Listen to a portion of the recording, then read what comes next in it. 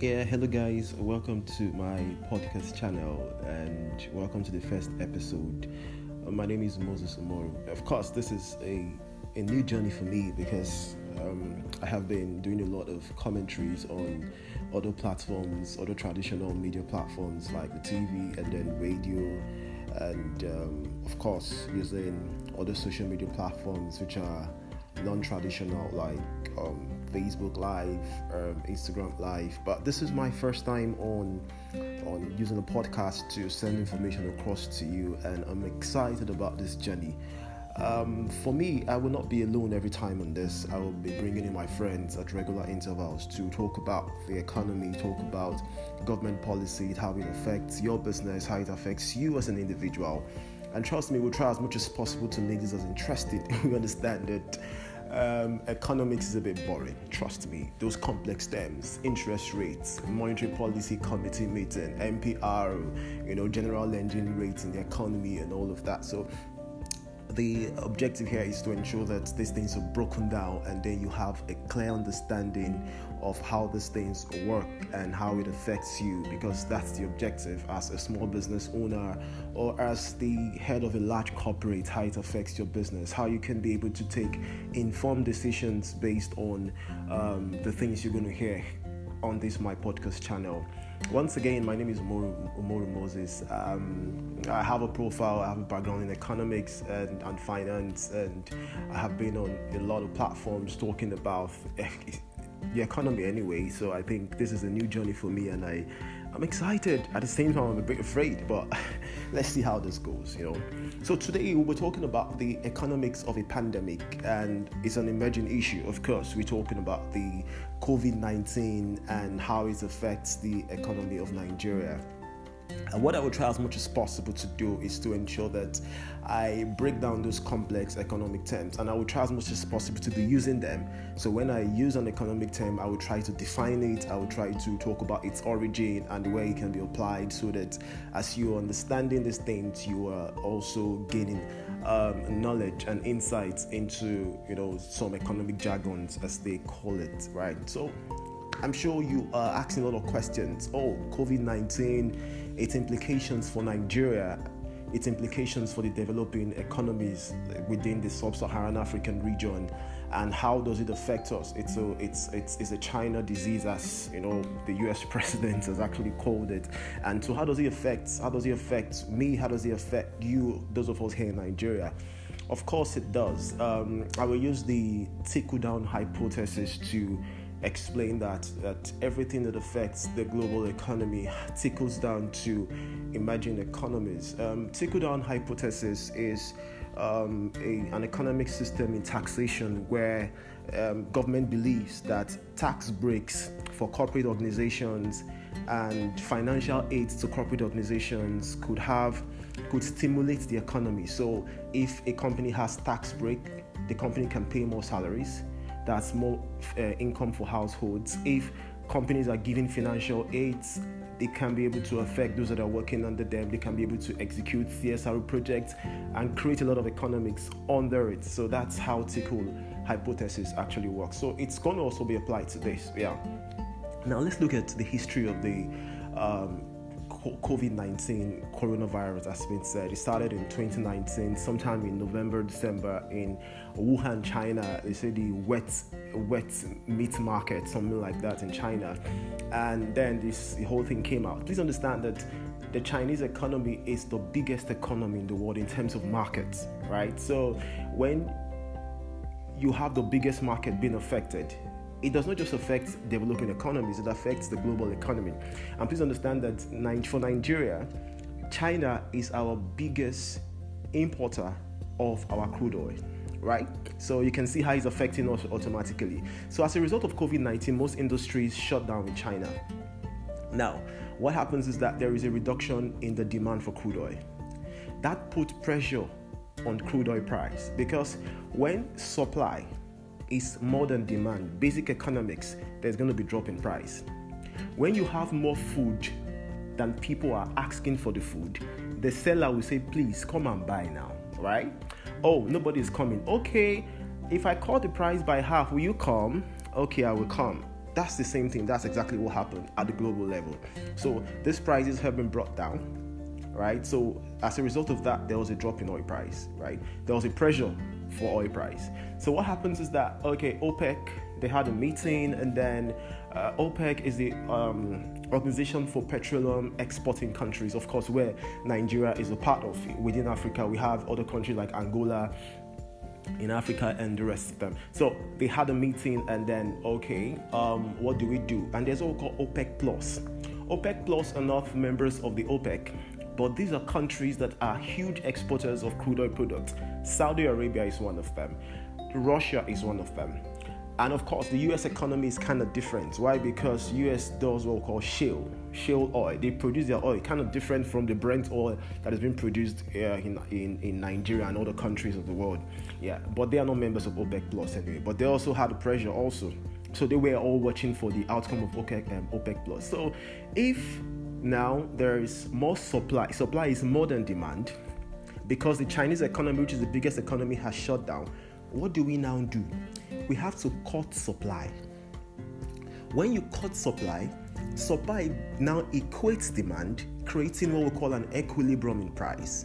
Now, for example, I would break it down now. Okay, supply, for example, we say, okay, the woman that sells the products, like I mentioned before, that is saying, okay, please come and take it at 50%. If the woman decides to say, okay, I'm going to take this product back into my warehouse and keep it until a lot of customers come out.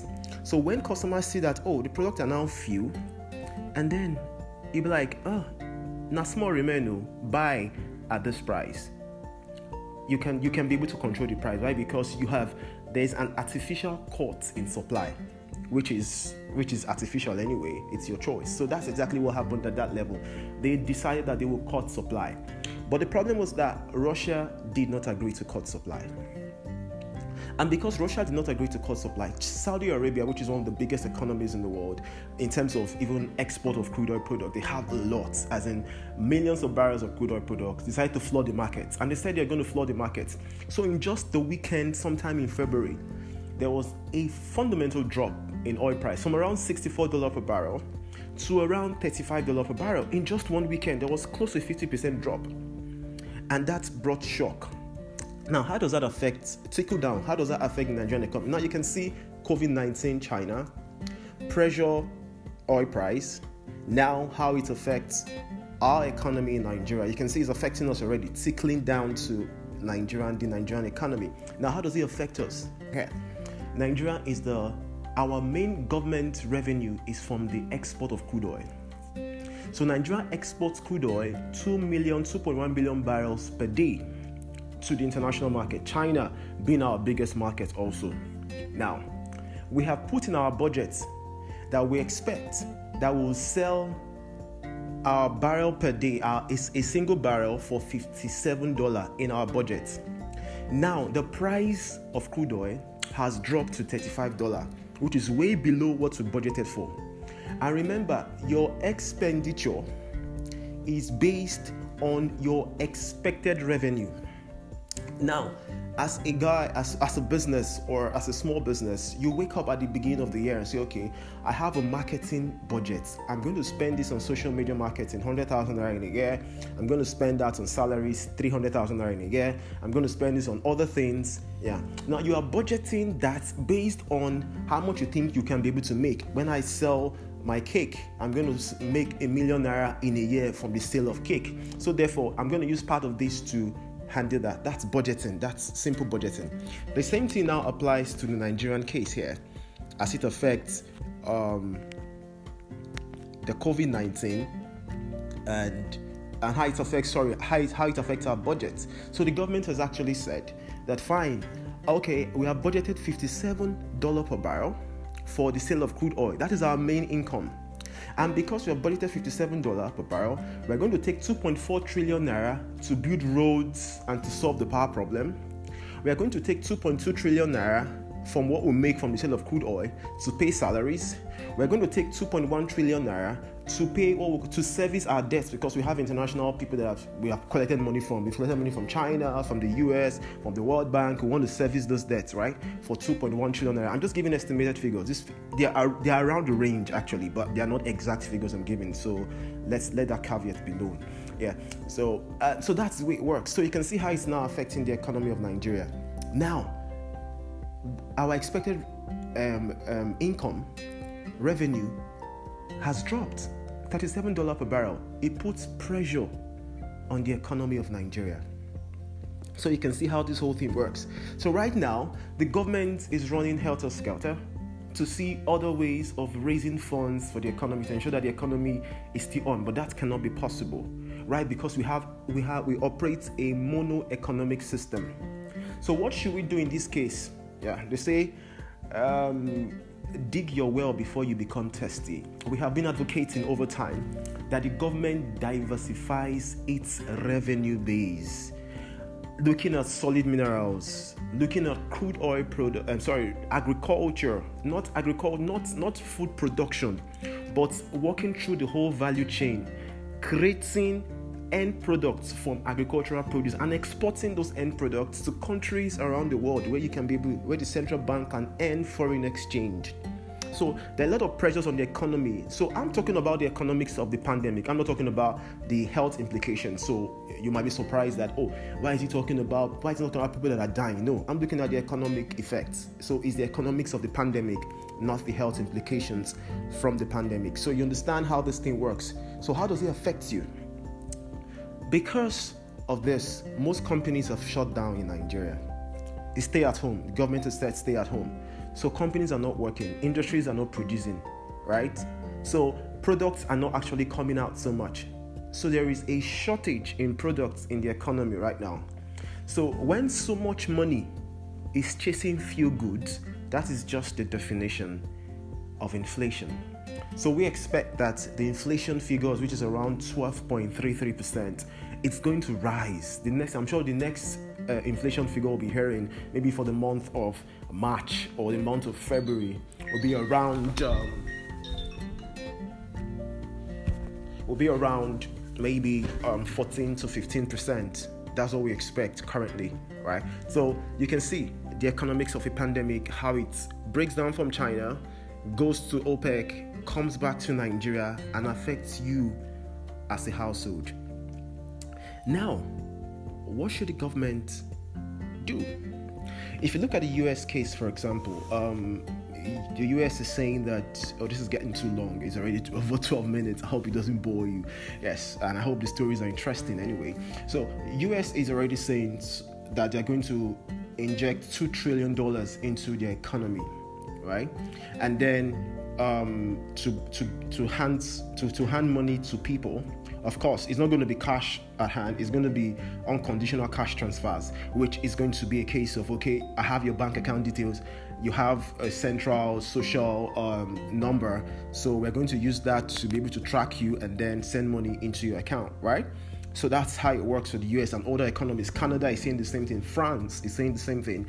And other developed economies are saying the same thing. But it becomes a problem for Nigeria. Now, how does it become a problem for Nigeria? You're surprised because a lot of people have been asking me questions. Why is the government not giving us money? Is it possible for the government to give money? Does the government have the money to give to you? A lot of economists have said, no, the government doesn't have money, because if you look at our external reserve, if you look at our excess crude oil accounts, if you look at, there's no money there, it's short. Our external reserve is around $35 billion currently. The central bank doesn't have money. No, I do not agree with that. Now, first of all, I'm going to fight against that. Now, I'm going to say that there's what we call a system of quantitative easing, right? So where the government, the central bank, would mint currency, when there is a situation like this, a pandemic like this, would mint currency and distribute the currency back into the economy. Why? Because there is no enterprise, there is no economic going on, there's no economics going on currently. So all the government has to do is to go out of the circular flow. If you look at there's what we call, I'm sure if you do basic economics, there's what we call the circular flow of income, where you have saving as a leakage and expenditure as an injection into the circular flow of income, right? So currently there is no injection into the circular flow of income. There is no expenditure. People are not producing. Companies are not paying salaries. Companies are not. There's nothing going on. Government is not spending so much right now. So now you have to go outside the circular flow of income, mint money from the central bank, and then put into the system. Right? Put into the households and organizations. Like, of course, I just heard over the news that the Senate is already saying that they're going to remove electricity tariff for 2 months. Yes, that's an incentive. Of course, that's good. I think I commend them for that. But I hope it's not just words and platitudes. They have to come up with a lot of actions to ensure that that is done.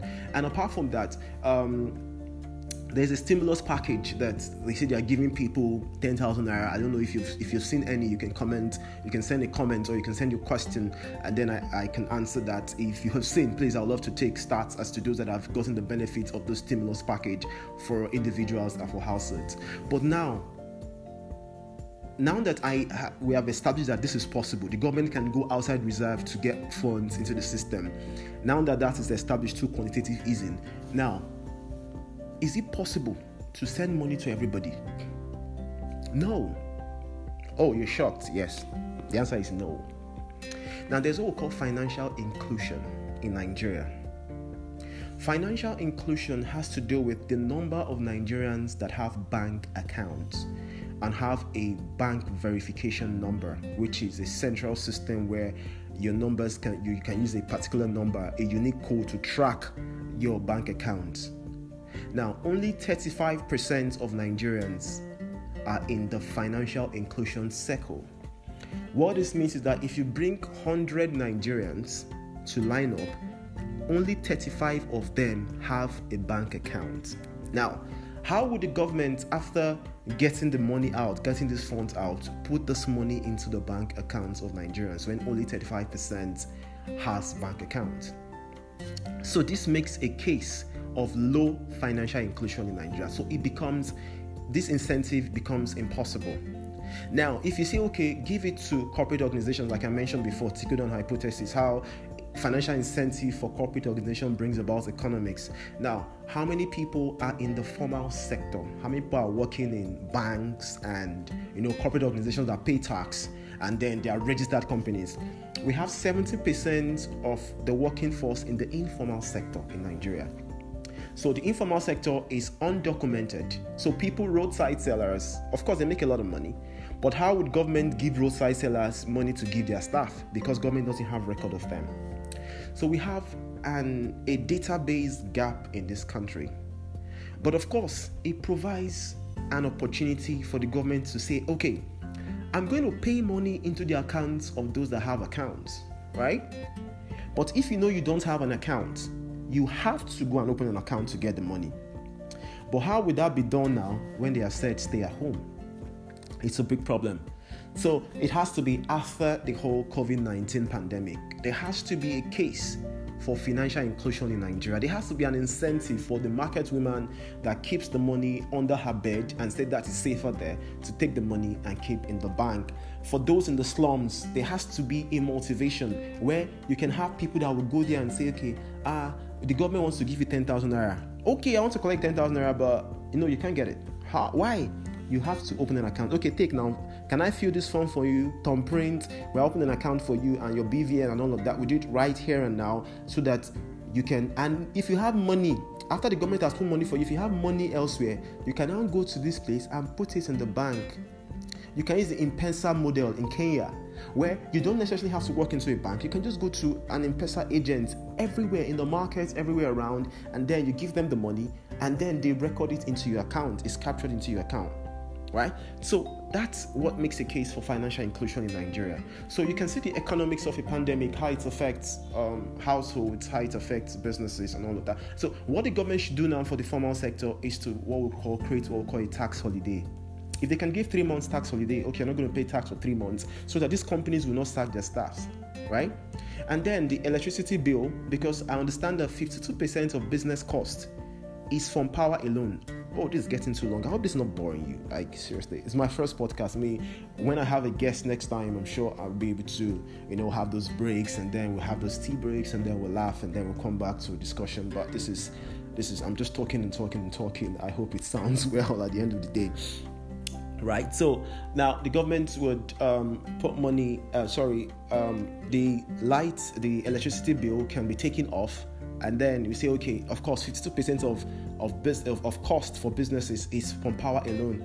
That would reduce business costs, so that at the end of the day, the business would pledge to the government that we are not going to sack any staff after this. Now, what is the post effect of this pandemic? People have been working from home I have been using Cisco WebEx to have my meetings. I've been using BlueJean, I've been using Zoom to have meetings, and these things have been very effective because, of course, we share documents and the rest of them, and it changes the nature of work going forward. So you have to be relevant with IT applications, or else your job will go out of place, because I'm sure that when you resume, the bosses will say, okay, I think we need to start considering work from home. We don't need too much staffs again, and a lot of layoffs will go on, because for those that are not tech savvy, your job is under threat. So I believe we understand the economics of the pandemic, the Nigerian case now. I don't know if there's any other thing I have not touched. I don't have a note, so I'm just speaking from my head. We talked about the global oil price. We talked about the pressure on the naira. We've talked about, of course, inflation, the market woman case, what government should do right now. Of course, we still have made the case for post-pandemic financial inclusion. I'm talking about the quantitative easing, where governments can print funds and all of that. So thank you very much for listening to my first podcast. And of course, there is no better thing to talk about than the COVID-19, and then talking about the economics of a global pandemic, the Nigerian case as it talks about the COVID-19. Yes, more episodes will be coming out. I will try as much as possible to have friends come around maybe on weekends, and then we talk about economics, and then we put those things out. It's going to be an interesting time, and anything that affects the economy, of course, affects you. It trickles down to you, to your pocket, to your house, to your savings. Maybe the next episode will be on the principles of inflation, how inflation affects the money you're keeping, and where do you put your funds going forward. Yeah, so thank you very much. I am excited about this new journey I'm embarking on, and I hope you're excited too. And please share with your friends and those that will need to hear this. Thank you very much.